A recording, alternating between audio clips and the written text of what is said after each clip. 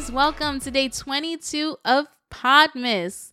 If you don't know, we're coming down to the final stretch. PODMAS is where I release a new episode for the first 25 days of December as a little gift and sneak peek of topics you can expect to hear on the upcoming Autism Mommy podcast. Now, before we get into today's episode, as always, I want to remind you to rate, review, and subscribe to the podcast. Rate what? 5 stars. You already know the deal.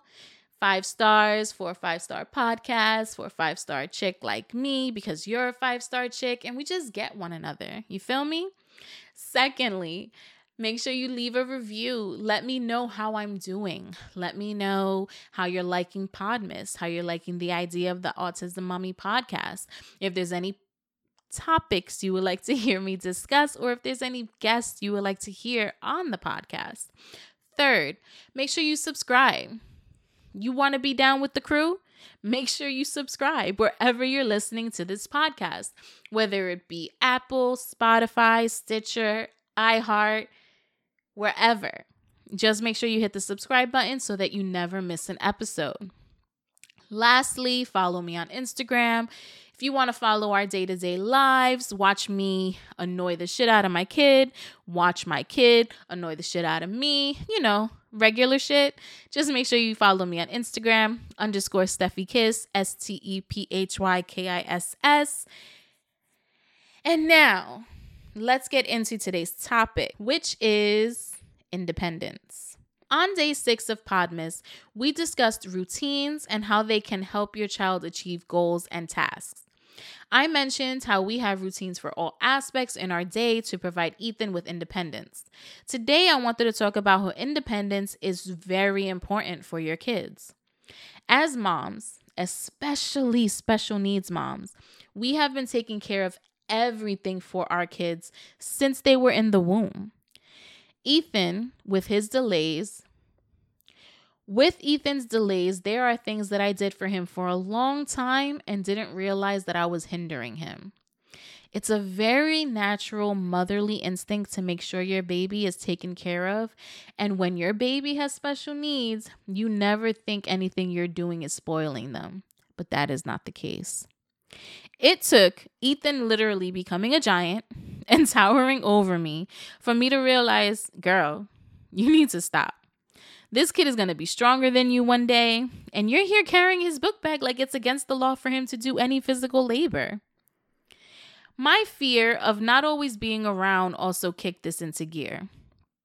I need to be able to know that my red-haired boy will be armed with as much as he possibly can to care for himself, because at the end of the day, as parents, that is the goal, with special needs kids or not. One thing that has helped Ethan get things done around the house are routines, visual schedules, and labels. When Ethan can visually see what he needs to do with labels of the things he's supposed to use to get them done, he's able to do it with little to no assistance from me. With these visual cues, he is able to have the independence, which leads to confidence of him doing it on his own. When we think of schedules, we think of calendars or time blocks for appointments and or tasks. But with kids on the spectrum, this might look a little different. When we moved to Florida, I wanted Ethan to have a little more independence. So I pulled up Canva, dusted off my printer, because who even prints things nowadays, and my laminator, and got to town. I mentioned before how I set up a morning routine board for Ethan to visually see his tasks that he has to complete in the morning before school. Some days I would have it set up for him in task order. Other days I would test him to see if he could remember the order himself. Now we don't even need the board, as the routine has become second nature to him. I labeled his dresser and closet, so now he even picks out his own clothes every morning, which is major. For 12 years, he never had the freedom to wear what he wanted, and I feel like him choosing his own clothes has even tapped into his creative and critical thinking side. Every morning I see him sift through his clothes to find his comfy pants. But then I also watch him go through all of his t-shirts looking for what color he wants to wear.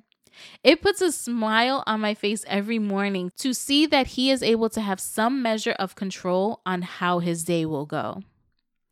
As I mentioned, independence is key with progression for your child. It also instills confidence in them so they know they're able to get the things they need to get done. And with time, you can increase the things they are responsible for. The next arts and craft project for me is a chore chart. So I'm going to need for y'all to pray for me. I know it's easy to just do everything for your babies, but just try your best little by little to give them the independence they are ready for. You got this, mommy. And remember, as always, bitch, you doing a good job. Bitch, you doing a good job. Bitch, you doing a good job. Bitch, you doing a good job.